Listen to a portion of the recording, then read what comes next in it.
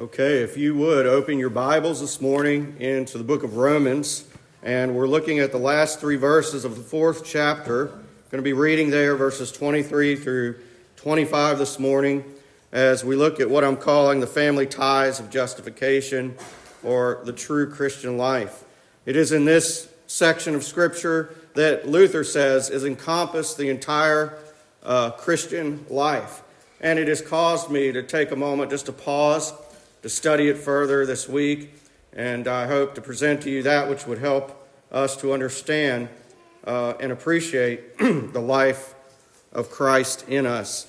Well, let's read God's holy word, beginning in verse 23.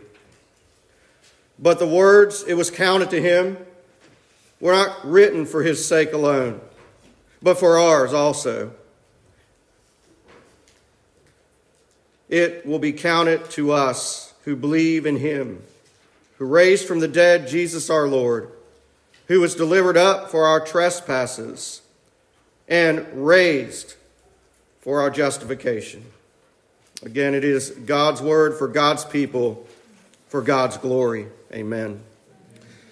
So Martin Luther, again, he says this encompasses the whole Christian life. It would bear some reflection and some pause to those who are in the Reformed tradition to take a moment to spend time really laboring over what this text has to say.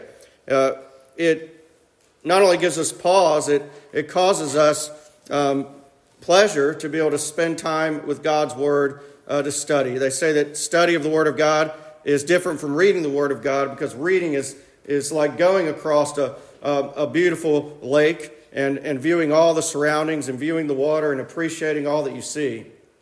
But studying is like a glass-bottom boat where you see all the life teeming underneath. And so there's a time for just the reading and just the surface level of gathering and gleaning what God would nourish you in. And I hope that's a regular practice in your life. But studying also is that which God would take us deeper. And I'm reminded of a sermon by Dr. Ian Hamilton at the Banner of Truth one year where he challenged pastors in a 15-minute, it actually takes longer to prepare a shorter sermon, in a 15-minute talk where he talked about us being deep-sea divers in the Word of God, and it has stuck with me. And that's what God calls us to be, especially if we're ministering the Word of God, is to go deep into the Word. And I hope that we do that even now. We see this text contains two parts. One, how God's revelation is to be used in relation to justification. That's verses 23 and 24. You see predominant what's coming out there is why was it written? Why was this account that we've been looking at for several weeks of Abraham, why was it written down? Was it just that it would be a history book that we would stand back and admire great men and observe their lives? Or is it, as Paul says, is it for you? And I'm reminded that back at the resurgence of Reformed theology in the 90s, there was this big reaction to taking texts like David slaying the giant. And because so many churches had abused it by preaching it being all about us, the reaction went the whole other extreme, and there was these sermons that are still online that have these clips of one preacher that is yelling out, "You're not David." And that's true. But let us beware that if we make it all about historical David, all about historical Abraham, then we're not following the apostles' teaching. Because the first section of this text that we'll be looking at says it's not just about Abraham, but it applies to you and me.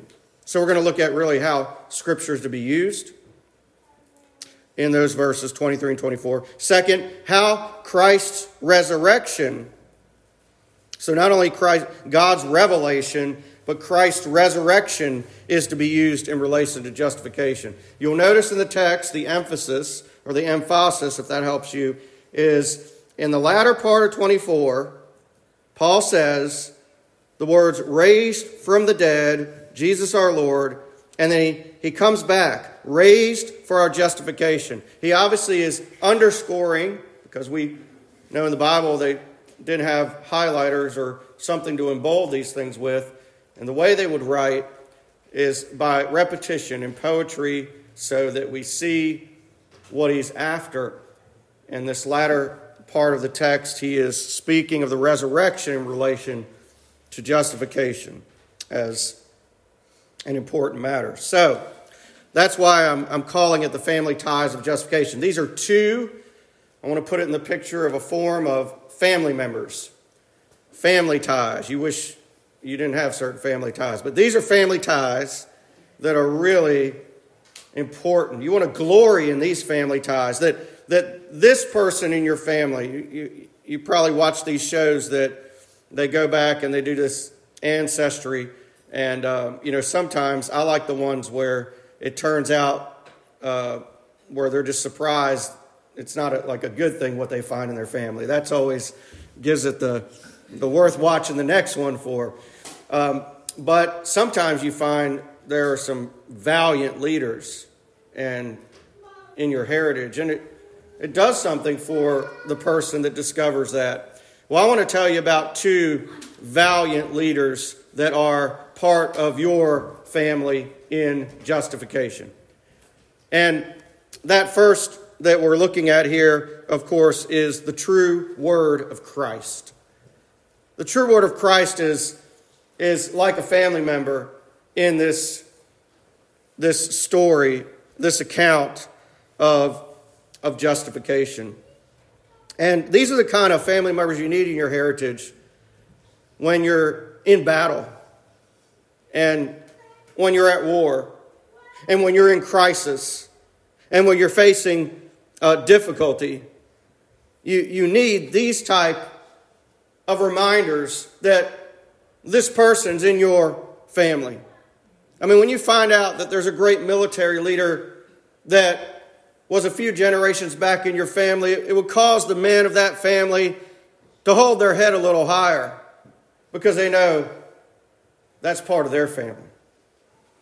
And when you know the Word of God, the revelation of God, is directly connected to the lineage of justification by faith alone, and that it's yours, it should cause you as a Christian to be able to raise your head and lift your eyes and live truly a blessed life in Jesus Christ, because you belong to a family that's winning, a family that conquers, a family that by faith will inherit the earth, a family that is following after a king who will not fail, who has under his feet all our enemies. And it is his word that proceeds from his mouth, as the end of our Bible tells us, that will conquer the nations, the kings, and all in authority. There is no nation that will not bow, that there's no person that will not submit in the end, that Christ will be declared Lord and confessed Lord through the whole earth. And we've learned that this promise came because God made this promise as he designed it to Abraham, that all the nations will be blessed through this one seed, through Christ. It is his word. It is his word that we give our attention to. And in verse 23, look at what it says here. Verse 23, but the words. And what is he quotes the Old Testament scripture. But the words, it was counted to him, were not written for his sake alone, meaning Abraham, but for ours also. It will be counted to us who believe in him. So the contrast there is showing that it's not just about Abraham, It's about God's people. The scriptures are not clearly in the apostles' teaching. Remember, they followed four things in habit. Their habit in the Christian life was to give themselves daily. They gave themselves to the apostles' teaching. They gave themselves to the prayers. They gave themselves to the fellowship. They gave themselves to the breaking of bread. That is something that can be and should be repeated in some way in the Christian life today. And if they're following, and if we are following the apostles' teaching, then we are not taking the word on a given Lord's Day and simply admiring what God did for some patriarch. We realize we are applying what God plans to do in us and through us for his glory. And this is vital. There can be no Christian life if this family member is not in the lineage.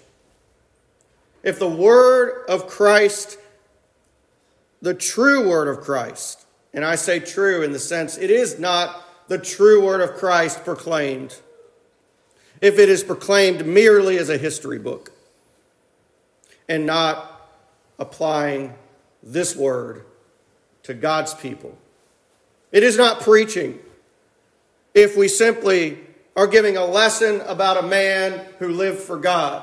It is only preaching when we make the appeal of how that message applies to men and women of all ages and of all types and all peoples.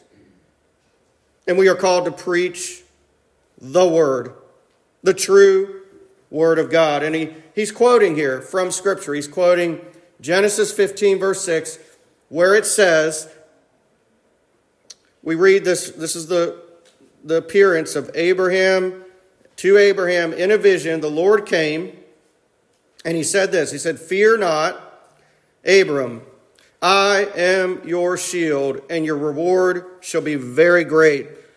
But Abram said, "O Lord God, what will you give me, for I continue or shall die childless? And the heir of my house is Eleazar of Damascus." And Abram it said at this time, "Behold, you've given me no offspring, and a member of my household will be my heir." I want you to pause and think about this. This is Abraham pre-justification. He's talking to God. He's asking God, "You've promised this." He's looking to God. In all intents and purposes, he's worshiping God, but he's not justified.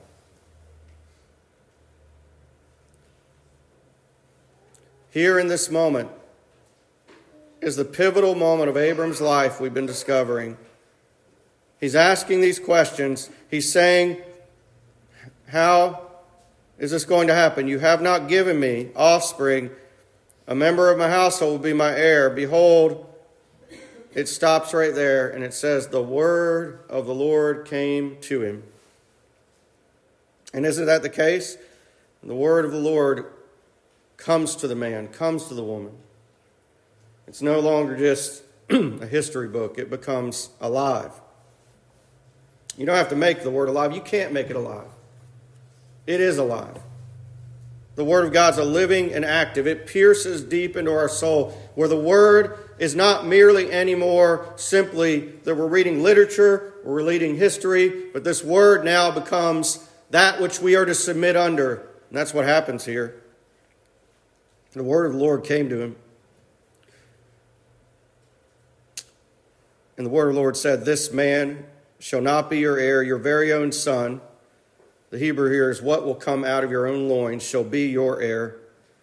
And he brought him outside and he said, "Look toward heaven and number the stars, if you're able to number them." And then he said to him, "So shall your offspring be." We've been unpacking that statement last week especially. "So shall your offspring be." And at that moment, the very quote that we see in the previous text in Abraham's story, it says, and he believed the Lord. Not merely believed in the Lord, not merely believed there was a Lord, not merely believed there was a God, but he believed the Lord. And he counted to him as righteousness. That's an accounting term, meaning that all the righteousness of God was placed on the account of Abraham at that moment. And all his sin, all the debt, was taken away forever. The forever part requires our second part, our second point. But we'll be in this one for a little. Scripture, according to Paul, Scripture is to be applied to the readers here in Rome, and Scripture is to be applied to all who read this letter.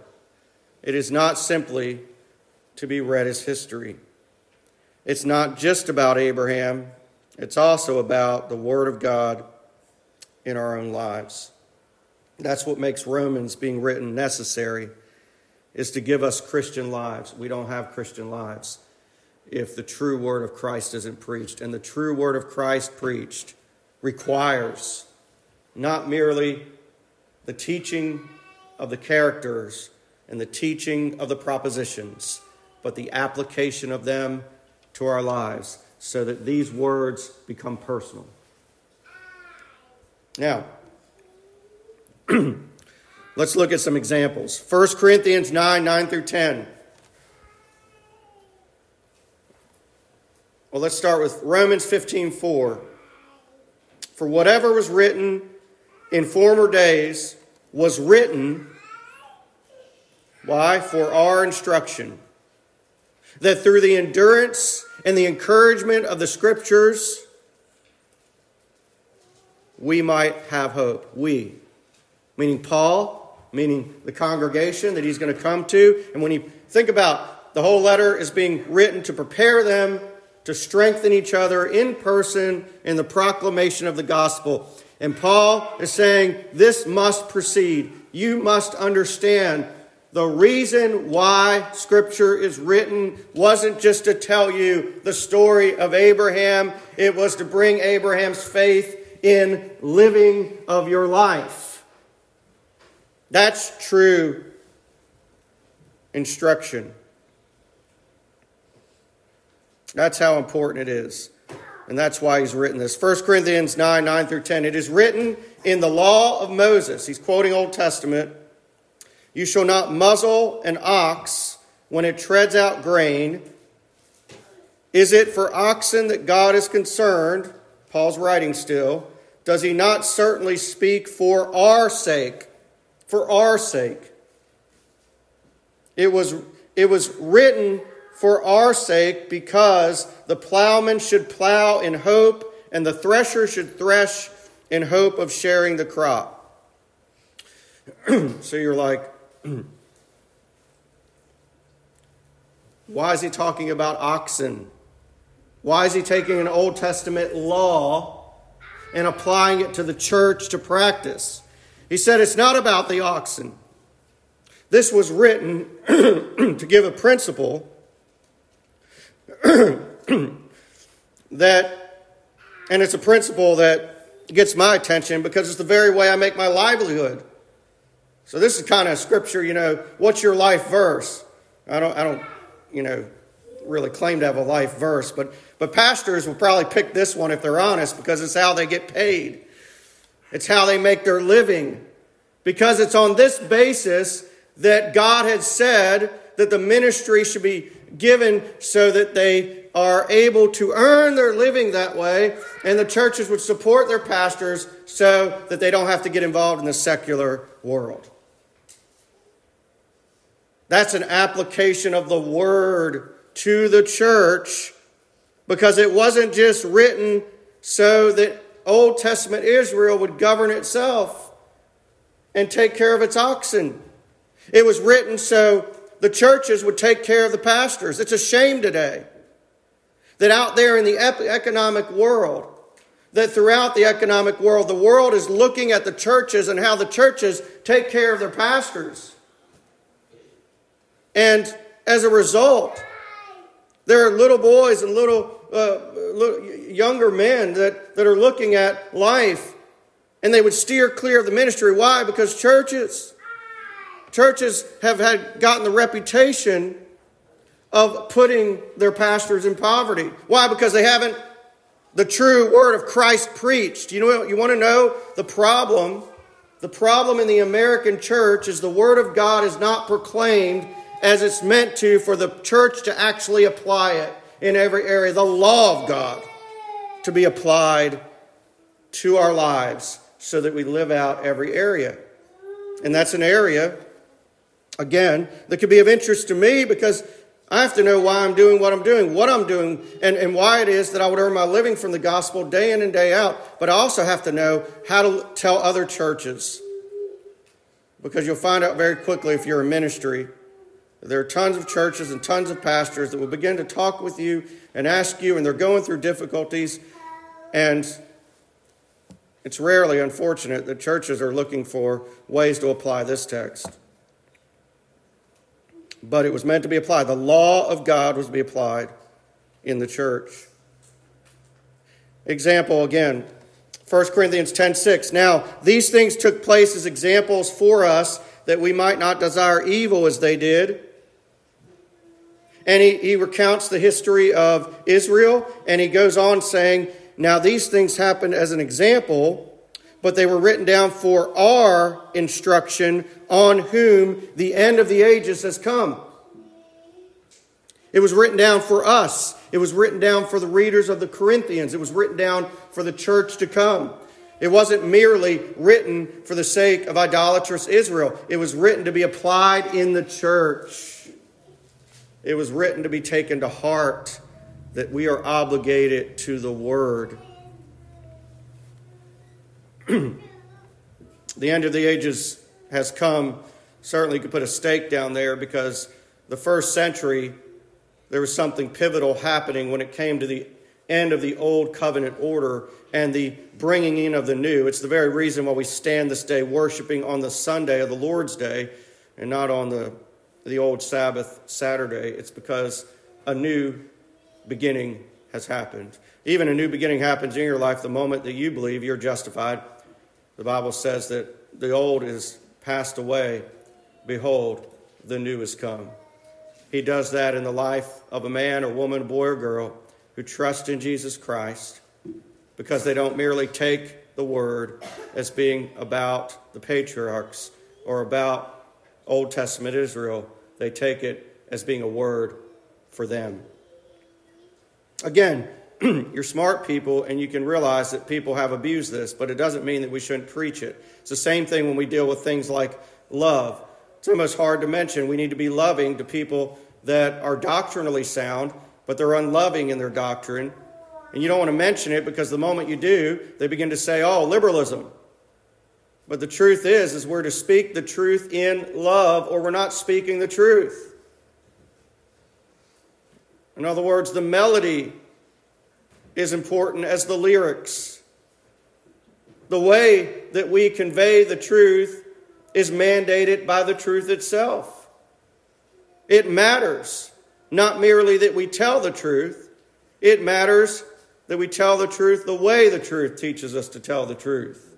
And that's vital in our lives, that we must be people that are living whole Christian lives, and not merely picking what we want. So we're giving a thorough examination. Here's another one that you probably know of. 2 Timothy 3:16 and 17. All Scripture is breathed out by God and profitable for teaching, for reproof, for instruction, correction, and training in righteousness, that the man of God may be complete, equipped for every good work. And now, technically speaking, that is written for the pastor. That is written for the Timothy. But does it not apply that if all Scripture is useful for teaching, reproof, correction, training in righteousness, does it not stand that all Scripture is useful for every man that way, that the purpose of Scripture is written so it would be taught, so that it would reprove us, so it would correct us, put us back in line, and it would train us so that we go on living that way? And is it not just not merely for the man in the pulpit to be equipped and be thoroughly competent in his trade? Is it not also to make every man competent in their Christian lives? You see, God sets up by example, and he chooses men out by example in order to lead the way, but they're leading the way so that followers become like them. We follow Jesus Christ, and the ministers are to follow Christ, and as they follow Christ, insofar as they do, so the congregation should follow the pastor. Because they're called to lead. They're called to rule in a way not of dominance, but a way of service. They're called to watch over the souls of those they're entrusted that they will stand on the last day and give account for. They're called to preach the true word of Christ as it is written. And thankfully, not a single day do we do it perfectly. But thanks be to God that we can endeavor once again to try. As Lloyd Jones says, he'd go into the pulpit and he says, I'm not sure I've ever preached, but every time I go up, he makes another effort to do it, that he might do it that day. And you look at Lloyd Jones, you certainly would look at his life and say, wow, there's a preacher, there's a man who preached. I think it's those who think they've arrived that don't ever arrive. It's often those who in humility realize it's just another effort. They realize that not even their best day of ministry is ever going to justify them. It is complete, full dependence. We're listening to a talk by Harry Reeder this morning, be reminded of certain things. One of the things that just stood out was, you can have all your theological T's crossed and I's dotted, but you could be lost. You could be Calvinist. You could be solidly reformed. You could be post-mill. You could have all your things all straight. You could be lost because you don't love the Lord. Fill in the blank. Whatever you think standard, strong orthodoxy is, fill in the blank. You can have all that. You could be talking to God. You could be praying to God. You could be conversing with God on different things. You could be in the Word and know what the Word says, but you don't love Jesus. You're unregenerate. Your affections aren't raised for Christ. The Spirit of God is not dwelling in you. You're none of His. It cannot be simply that you know the doctrines. It must be that you love the truth and the one who gives the truth, and you apply it to your life in obedience. Talkative in the Pilgrim's Progress, he doesn't like a lot of ideas about obeying the law. You know why there's a lot of problems today and controversy with doctrines and things like theonomy? It's not about theonomy. It's not about the whole idea of how the law should be applied to the state and those things. It's about the fact that people don't want to obey God. They don't want God's standard. They don't want it in their lives. They don't want it in their homes. They don't want it over their nation because they don't love God. It's a problem of unregeneracy. That we would not be able to have a civilized conversation over the fact that if there's no standard of the law, if there's not a law over nature, law over the state, a law over the church, then what standard do we have? You have the standard of anyone with any opinion who can speak a few eloquent words that will rule your life, whether it be at home or church or state. If God's standard doesn't rise above all men, we are people set up for tyranny and groaning under the wicked. The law of God rules over all. God's 10 Commandments should remain in the courtrooms of America because those justices are obligated to obey them and to judge righteously by them. But those 10 Commandments aren't simply supposed to be in the courtrooms of America. They should be in the homes of America. And they should be in the church of America. because God's law cannot be separated from God's gospel, though they must be distinguished. We are not saved by works of the law. But we certainly aren't saved apart from it, because one had to come and fulfill the law. His name's Jesus Christ. And if there was no standard for him to fulfill, then we could have come up with anything we think of a man or Messiah that would fulfill whatever we think the standards are. And that's where a lot of people are, aren't they? They come up with their own standards and they say, that's my Savior. Well, that's called idolatry. And the Bible was written down so that we would not become idolaters like Israel did. I say unbelieving Israel, not true Israel. All Scripture is breathed out by God. This is not just a word from man. This is a word from God to the people of God for the glory of God. And it profits us as it is taught, as it reproves us, as it corrects us, and as it trains us. At the end of the day, we have one teacher whose name's Jesus by his Spirit. So the apostle uses that. Let's do a psalm. Psalm 102, verse 18. Let this be recorded for a generation to come, so that a people yet to be created may praise the Lord. Okay, there's a psalm. Scripture clearly is the ancestor, if you will, to the Christian life. It's speaking about, this is being written for the generation to come so that they would worship the Lord. So it's not merely being written for the present history.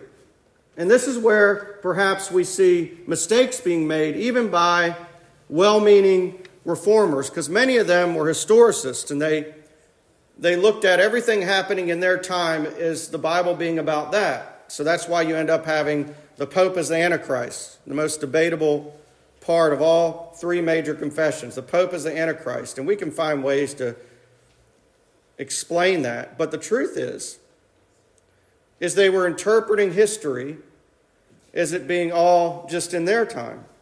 The Bible doesn't do that. The Bible says that these things are written for the generation to come, that they may worship the Lord. So it can't be just about what's happening in 2024. But it also can't be just about what's happened back in 4000 BC. And it can't also be simply what's about happening in the future.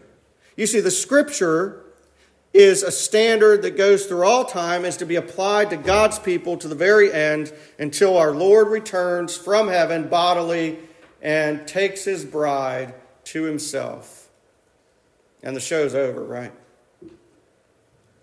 What a ridiculous idea that America's bought into, that we're waiting for Jesus to come, set himself up on earth, reign for a little 1,000 years, and then come back again?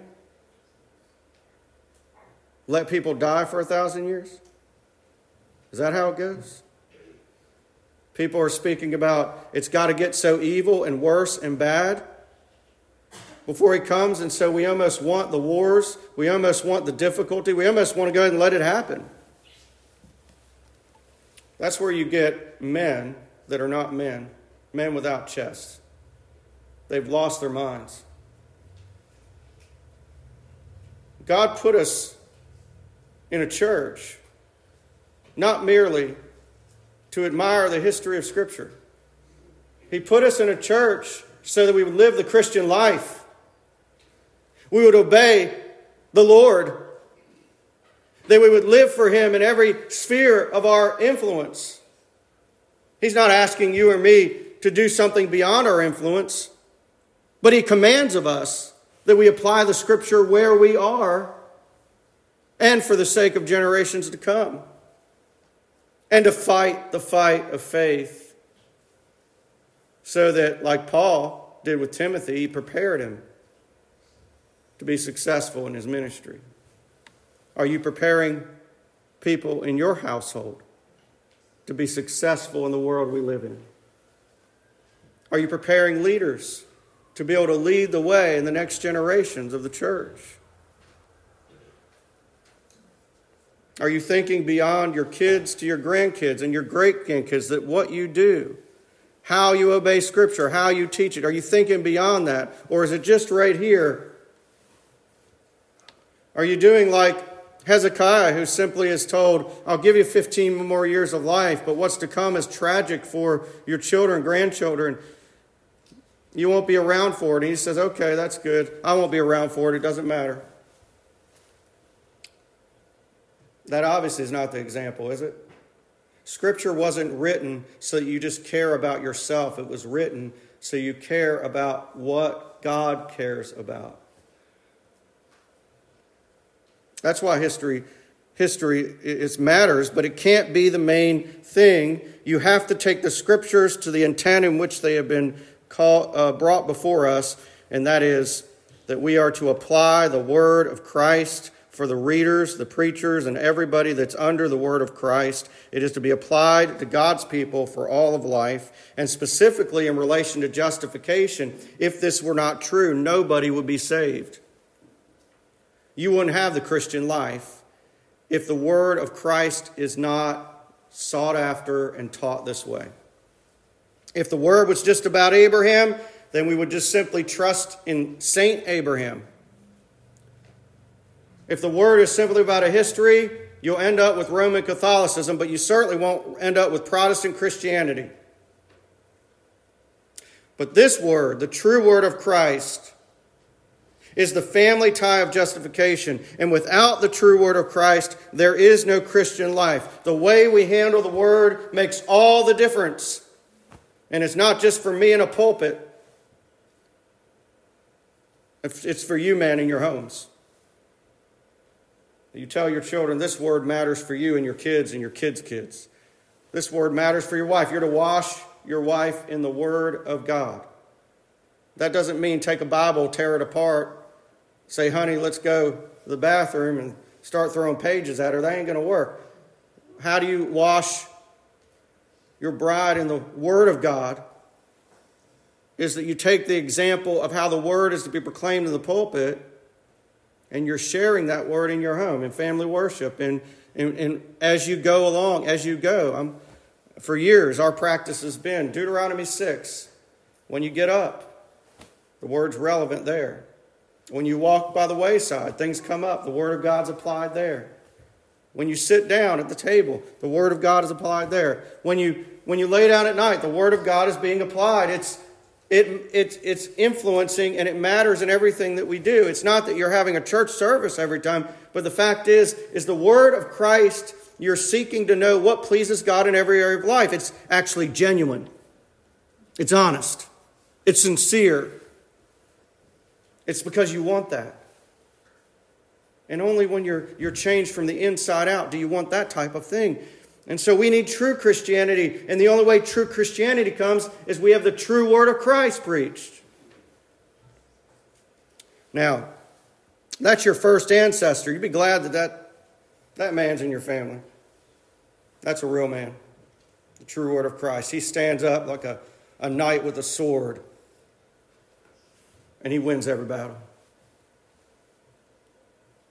You got a battle anywhere. You bring that man out. He conquers. Because the Word of God is the final authority for faith and practice.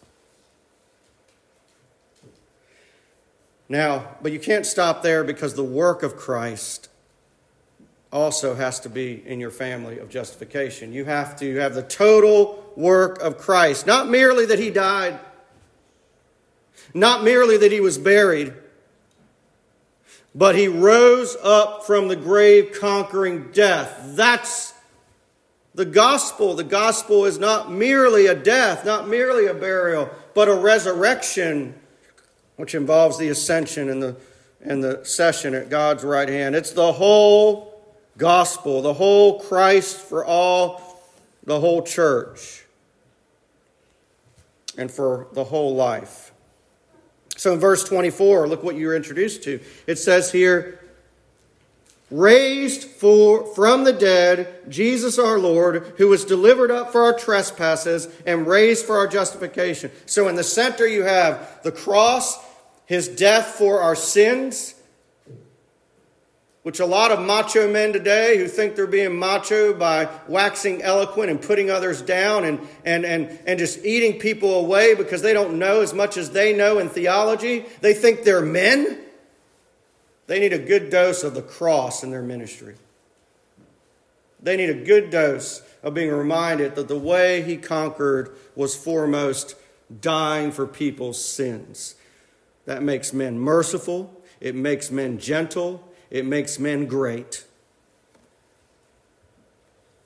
So that's got to be the heart.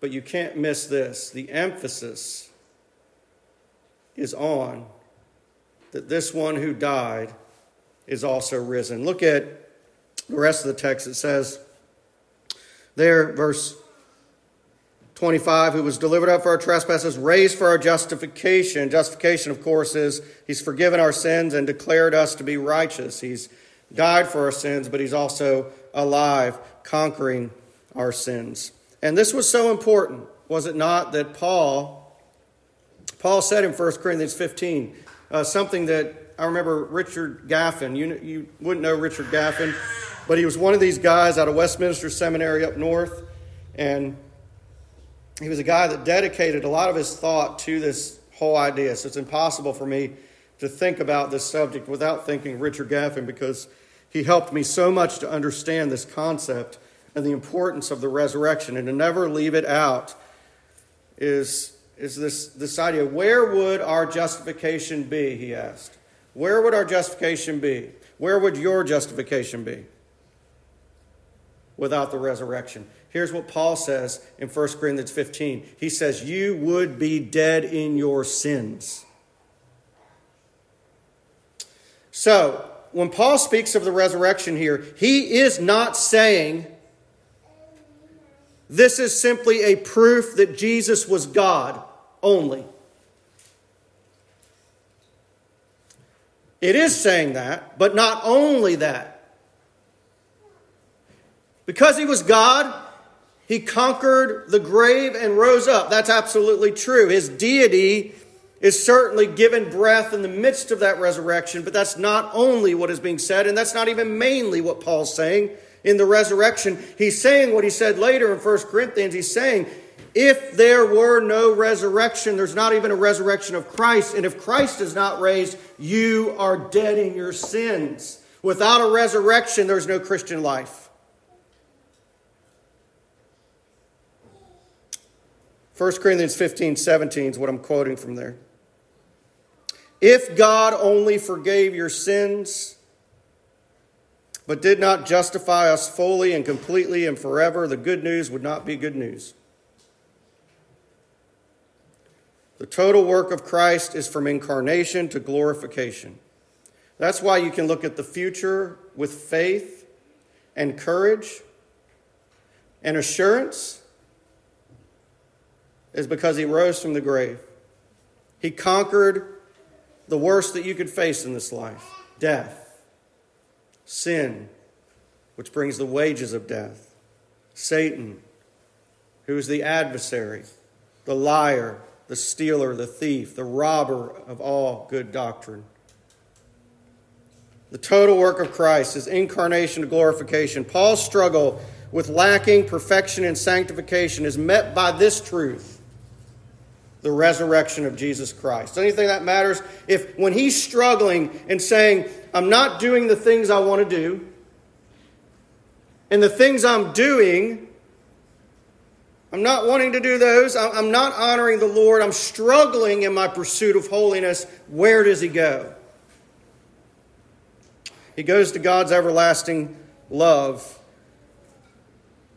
At the end of chapter 8 of Romans, he says, what shall we say to these things? If God is for us, who is and can be against us? He who did not spare his own son, but gave him up for us all, how will he not also with him graciously give us all things? And just stop there a minute. If you think Christianity is about what you're giving to God, you don't have Christianity. You can't give anything to God to merit anything that you need from God. It's God who's the giver. And it's God that gets the glory. So that whatever we do this given day, whatever we say that's of any worth, whatever we do in mercy deeds to one another or to the world, it will not be because we are able to give anything to anyone. It's because God's given everything we have and everything will ever be to us. He's the giver. He gets the glory. He says, who shall bring any charge against God's elect? You ever feel condemned in the midst of doing wrong? You've done wrong. You feel absolutely horrible. But it's God who justifies. The God who sent his Son to die for you on the cross in your place justifies. But what does he go on to say? Who is to condemn? Christ Jesus is the one who died. And here's the statement, same words. More than that, who was raised. That's at the center. Who is interceding at the right hand of God. Who shall separate us from the love of Christ? Shall tribulation or distress or persecution or famine or nakedness or danger or sword, as it is written, for your sake we are being killed all the day long. We are regarded as sheep to be slaughtered. No. In all these things we are more than conquerors through him who loved us.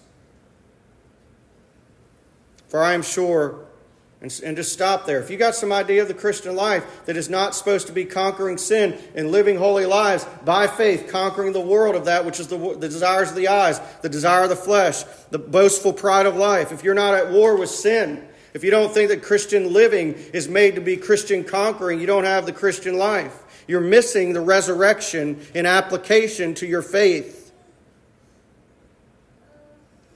I am sure that neither death, nor life, nor angels, nor rulers, nor things present, nor things to come, nor powers, nor height, nor depth. You think he's making a point?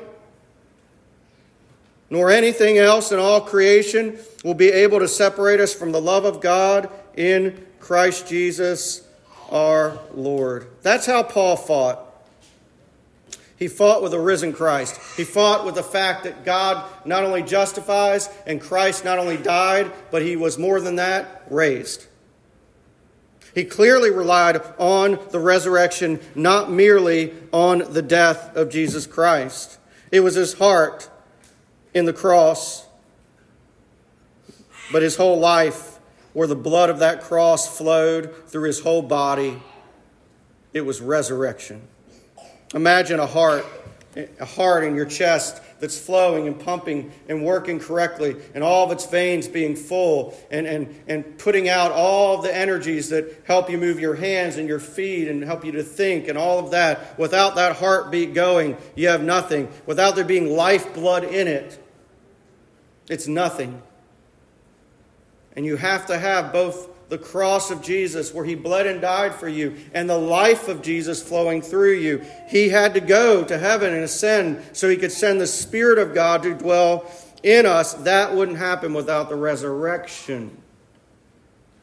So much so that Paul was about the resurrection. When he went certain places, pagan places, they thought he was speaking about another God. So it's not too far-fetched to say, here's a family member in the lineage of justification. The Greek word for resurrection is the word agaro, which means to awake, awaken, rise up, or rise. It is used in Romans 8:11 and Romans 8:34, as we've read. It's also used, surprisingly here, Romans 10, verse 9. You've heard it before. Because if you confess with your mouth Jesus is Lord, and you believe in your heart that God raised him from the dead, you'll be saved. Oftentimes we just stop at that. Confess him as Lord. You're saved. You don't have the Christian life if you don't have belief in the resurrection of Christ in particular. See, the resurrection is not a corollary to the gospel. It is the pinnacle of the gospel. It is the essential matter of the gospel.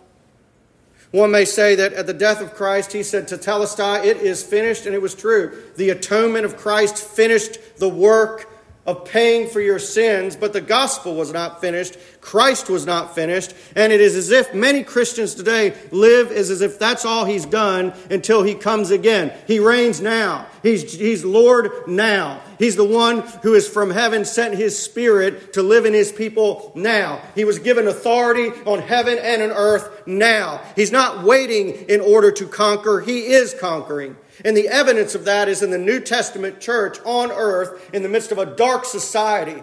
His very stars have come down and shone in this world to let a dying, lost, hopeless world know that there is hope only in Christ alone. And that church will grow, and that church will expand, and his government will be of no end. The total work of Christ does not stop and then go midway and then wait thousands of years to do the work. He is being patient towards us so that all may come to repentance. Is there any chance that those whom he died for will not come to repentance? Absolutely no chance that he will be a failure in his work. He accomplished the total work for us, not merely in his death, but in his resurrection and the power of justification by faith. I give them eternal life, he said, and they will never perish. No one will snatch them out of my hand. If you have a Savior who's not present in your life today, you don't have a Christian life. If you have a Savior who basically is in heaven and you've got to keep yourself, you don't have a Christian life. But if you have a Savior who's interceding for you, that's the only way we can have Christian lives.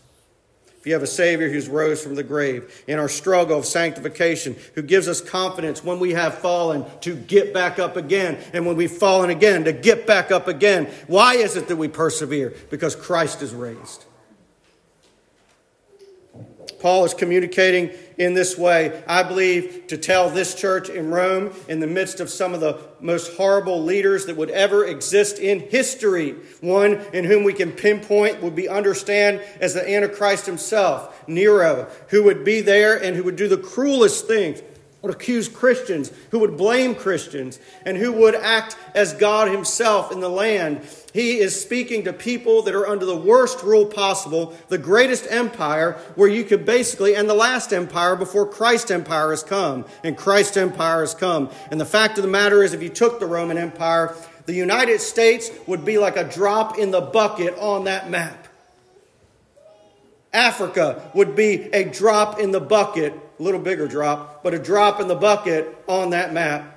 You could put all the major nations in the Roman Empire and still have room to roam around in. That's how big the Roman Empire was. And he's speaking to these believers who are going to face persecution, death, gruesome pain and torture. And he's telling them how to have the Christian life. And if he tells them that, and it's adequate for them, and it's adequate to help prepare them for the strengthening that they will have to face, the giants and difficulties that they will go through, then how much more is it adequate to make us competent men fit for every good work? When the true word of Christ is preached and the true work of Christ is received. Romans 4:24 through 25 is central, as we see, to the Christian life. It is encompassing, like Luther said, to the Christian life, because just like Abraham was faced with the obstacles of his own body. Do you have obstacles today? Are you facing things that you think are insurmountable? Not just think. Things that are absolutely unable to be conquered. Things that physically are impossible for you. Look at Abraham. Abraham looked at his own body, as good as dead, and the deadness of his wife's womb, and saw that there was no human way possible for the promise to be fulfilled. And what did he do? Past those obstacles. He didn't ignore the obstacles. He didn't ignore the truth. He didn't turn away from looking at the news. He said, yeah, that's how bad it is. It's really bad. I love when a dispensationalist come to me and start telling me, look how bad it is and how all the things are matching up and these different things. And I'll say, you know what? It's actually worse than you think. And then I give them a little bit more information. I'm not saying that to depress them. I'm saying that to show them that in spite of the worst possible circumstances that are humanly impossible to conquer, the Christian life, if we get it, in the power of the resurrection, will not only be able to conquer, but by faith will be successful because Christ has been raised. We should be people of the most hope, as the Scriptures were written, that by the hope and encouragement of the Scriptures we might have hope. So you face the obstacles like he did. He believed God. Are you believing God? When people say, well, I don't believe it's ever going to get any better. Do you not believe the Bible?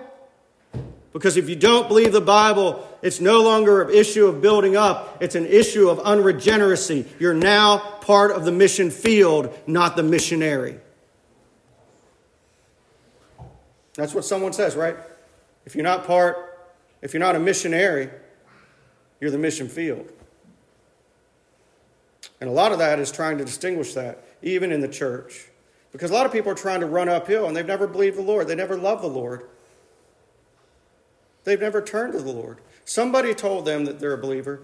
They told themselves a believer. But deep down, they don't love Jesus. They don't act like they love Jesus. They hate his law. And all they want to do is talk, but they don't want to obey Christ. And if you want true Christianity, you've got to get the total word of Christ, and you've got to get the total work of Christ. He didn't come just to give you a bunch of fanciful stories so you can show up on a Sunday and admire and walk away and say, oh, I feel good in that place. He wants you to go home feeling good in your bones because the risen Christ has come to dwell in you. He wants you to go home with a fuller lunch that you can get in the afternoon. He wants you to have his Spirit in you, dwelling in you. He wants one day not merely to come back bodily himself, but that the Father too would dwell with us and the Spirit with us, and so that there would be a future where the triune God is dwelling with his people, God's people under God's rule, enjoying God's presence. The apostle teaches we're justified the same way Abraham was, facing the obstacle, not ignoring it, facing our total inability with the power of Christ's resurrection to awaken us from death to sin. The Nicene Creed says, for us and for our salvation came down from heaven, was incarnate by the Holy Spirit of the Virgin Mary, was made man, was crucified also for us under Pontius Pilate. He suffered, was buried. The third day he rose again according to the Scriptures and ascended to heaven and is seated at the right hand of the Father. And he shall come again with glory to judge both the living and the dead, whose kingdom shall have no end. Well, I have to wrap it up. So I know better, having spent time in this text, I know better now, and I hope you do, that the whole of the Christian life is indeed encompassed here. This is the place. You want to know what Christian living is?